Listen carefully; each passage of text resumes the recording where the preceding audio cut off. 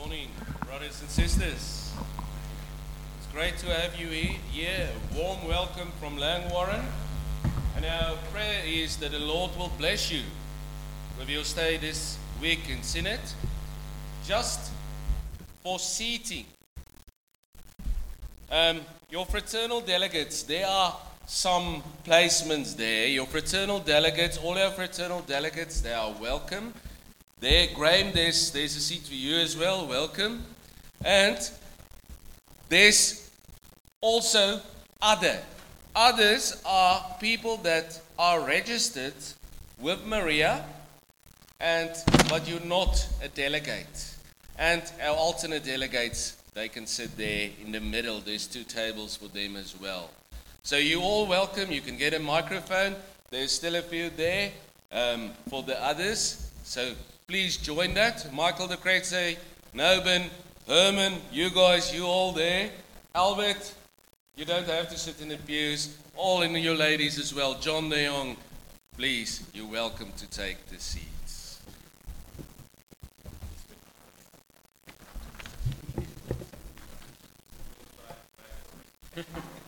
You guys can hear me? Am I right? If you have your Bibles here, please open your Bibles at Acts 11, verse 19 to 30. Acts 11, verse 19 to 30. It's the church in Antioch. Acts 11, verse 19 to 30. Now those who were scattered because of the persecution that arose over Stephen traveled as far as Phoenicia and Cyprus and Antioch, speaking the word to no one except Jews. But there were some of them, men of Cyprus and Cyrene, who come to Antioch, spoke to the Hellenists, also preaching the Lord Jesus. And the hand of the Lord was with them. And a great number believed, turned to the Lord. A report of this came to the ears of the church in Jerusalem, and they sent Barnabas to Antioch. When he came and saw the grace of God, he was glad. And he exhorted them all to remain faithful to the Lord with steadfast purpose. For he was a good man, full of the Holy Spirit and of faith. And a great many people were added to the Lord. So Barnabas went to Tarsus to look for Saul. And when he had found him, he brought him to Antioch. For a whole year they met with the church and taught a great many people. And in Antioch the disciples were first called Christians. Now in these days prophets came down from Jerusalem to Antioch. And one of them, named Agabus, stood up and foretold by the Spirit that there would be a great famine all over the world. This took place in the days of Claudius. So the disciples determined, everyone according to his ability, to send relief to the brothers living in Judea. And they did so, sending it to the elders by the hand of Barnabas and Saul. The topic: making and growing disciples for our Synod. Get your priorities right. Beloved in our Lord Jesus Christ, we welcome you this morning to the Christian Reformed Church of Langwarren. And we pray that you will have a delightful time. You are privileged to be in the beautiful state of Victoria, the state to be. You are also privileged to be close. It's about 10 minutes drive to Port Phillip Bay. But that's all you will see, unfortunately, because you will be too busy with Synod. Do not get depressed about it. Just keep in mind that the Synod of Dort 1618, 1619, this year exactly 400 years ago, lasted for 2 years. And that the old duchies, they certainly knew how to hold Synod. And therefore, my topic, making and growing disciples through our Synod. Getting your priorities right. In our Bible reading, we focus on the life and the ministry of Barnabas. Barnabas' real name was Joseph. He was a Levite. We also know that Joseph lived in Cyprus, that he was the son of an immigrant. He bought a field close to Jerusalem, Acts 4. And he bought a field because he believed in life after death. He was a Jew, and the Jews at that time believed that a Jew should buy a piece of land to be present when the Messiah will appear again in Jerusalem. And when the Messiah comes, all graves will be open, the dead will come alive, and they will live in peace in Jerusalem in all eternity. But then Joseph's view had changed when he came to Jesus to concentrate on the life before death. And Joseph shared wholeheartedly in the activities of the congregation. He became a member of the Church of Jerusalem, and the apostles called him Barnabas, which means son of encouragement. Literally, someone who comforts people. We also know that Barnabas was the one who introduced the Apostle Paul after his conversion to the apostles. And he testified that the one who persecuted all the Christians can be trusted. In our passage we read about making disciples. We read in verse 22 that Barnabas was sent by the Church of Jerusalem to Antioch after a great number of people believed and turned to the Lord. And for the first time the gospel could be heard, proclaimed to non-Jewish members. And although a Jew, Barnabas was born in Cyprus and he could speak Greek fluently. But some people were not happy in the Church of Jerusalem. We read about him in Acts 15. They had questions like, are we going to lose our identity if we preach the gospel to all people? The Jews are the elected people of God, not the Greeks. Should they be circumcised? And so this new pastor arrived in Antioch with mixed feelings from the Church of Jerusalem. We see in our church, in our Bible reading, how the focus and the priorities of the church have changed on what Jesus has commanded in Matthew 28. The focus should have been on Jesus, on making disciples, be true to the Great Commission as we heard last night with John. But instead I focus now on cultural differences, what made him different. Let us listen again. And you will hear this quite a few times this week. Matthew 28 verse 19 to 20. Go therefore and make disciples of all nations, baptizing them in the name of the Father and of the Son and of the Holy Spirit, teaching them to observe all that I have commanded you. And behold, I am with you always, to the end of the age. It's so easy to be deceived. So easy to put your own desires and your focus on different aspects of the gospel and God's word.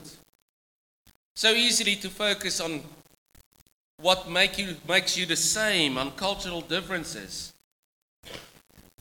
But then you will lose the opportunity to make disciples of all nations. And so the Christian Reformed churches of Australia rightly decided to include all Australians. And since 2000, the CRCA has renewed its commitment to be a church that's reforming to reach the lost for Christ and making and growing disciples. This is Jack's words. Thank you from the website. And Barnabas looked from a different perspective. When Barnabas arrived, he saw the evidence of the grace of the Lord. And he was greatly encouraged by that. And he encouraged them to remain true to the Lord with all their hearts. This is our text verse, verse 23. Barnabas looked around in Antioch and he saw the grace of the Lord. And so you can look at different ways at the Synod, at the church, an agenda of a Synod. You can look this week and you can be encouraged. You can also encourage our Moderamen, each other, like Barnabas, true to his name. You can build up. You can see the grace of the Lord over all the time that we've been established as a denomination. And the Lord's faithfulness over the years in Australia. Or you can be negative this week and see no future for the Christian Reformed churches of Australia. You can focus on an overall declining church attendance in Australia. Some say as low as 6% of the Australian population. Or you can realize that this year, 2018, Australia's population grew to 24.7 million. And that the Lord is using us to make and grow disciples. And He's using His church and the Synod. The church in our Bible reading was a new congregation. There were many questions. They were not blameless. They were not all mature in their faith. They need growing as well. But Barnabas started off with the positive. He was glad. Immediately he started to preach the gospel and educate the people. This is the right focus, the right priority. And the Greek words for grace and to be glad have the same root. Grace is something that you cannot earn. It's a gift from the Lord. To be glad in the Lord is to live in the grace of our Lord Jesus Christ. And Barnabas saw this grace and he was glad in the Lord. He was greatly encouraged. And he started immediately with the ministry in Antioch. And he comforted, he encouraged, but also admonished to stay true to the Lord. And this is the second part of the command of the Great Commission. Jesus says, teaching them to observe what I have commanded you. And the people came to faith in Jesus. Now they must hold on to Him. Grow in their faith. Making disciples and grow. Second part of the commandment. To pray, to study the Word, so that they could grow. And they should do it with all their heart. Worship of giving 100% of your dedication, where Jesus is the center of your life, where you love the Lord above all, your neighbors, yourself. Priority of church, making disciples and teaching them to observe what Jesus has commanded in His words. And the congregation responded through the Holy Spirit. And a great number of people were brought to the Lord. Verse 21 and 24 describe God's good hand upon the congregation and Barnabas. There were many blessings and people turned to the Lord. And Barnabas went to look for Paul. And with Paul, he met with the church and taught great numbers of people. Successful story, we would say. A church that was true to the Great Commission. But there were also challenges. The devil will also try to destroy. And because of these challenges, the first synod was held in Acts 15. You can open your Bibles at Acts 15. Remember that some members in Jerusalem, in the church of Jerusalem, were not happy with the events in Antioch. And a few men came from Jerusalem. They were teaching the congregation. They criticized the congregation. They said, look, you are not even circumcised. You do not hold the Jewish laws. They said in Acts 15 verse 1, unless you are circumcised according to the custom of Moses, you cannot be saved. This brought Paul and Barnabas in sharp dispute with them. And Paul and Barnabas were appointed, along with other believers, to go up to Jerusalem to see the apostles and elders about this question. And some of the believers who belonged to the party of the Pharisees stood up and said, it's necessary to circumcise them and to order them to keep the law of Moses. And the apostles and the elders were gathered together to consider this matter. This is the first synod. And although there had been much debate, Peter, the apostle Peter, stood up and said to them, we believe that we will be saved through the grace of the Lord Jesus, just as they will. And the whole assembly felt silent. And Paul and Barnabas told them about the great things that the Lord did among the Gentiles. And the meeting concluded that they shouldn't make it difficult for the Gentiles who are turning to God. And this was Paul's argument as well, Galatians 5, verse 2-4. Look, I, Paul, say to you that if you accept circumcision, Christ will be of no advantage to you. I testify again to every man who accepts circumcision that he is obligated to keep the whole law. You are severed from Christ, you who would be justified. You are severed from Christ, you who would be justified by the law. You have fallen away from grace. And so the Synod gave the right focus again. That it's about Jesus, about God's grace in Jesus, in making and growing disciples, and to observe in what Jesus has commanded in his words. That was the first answer.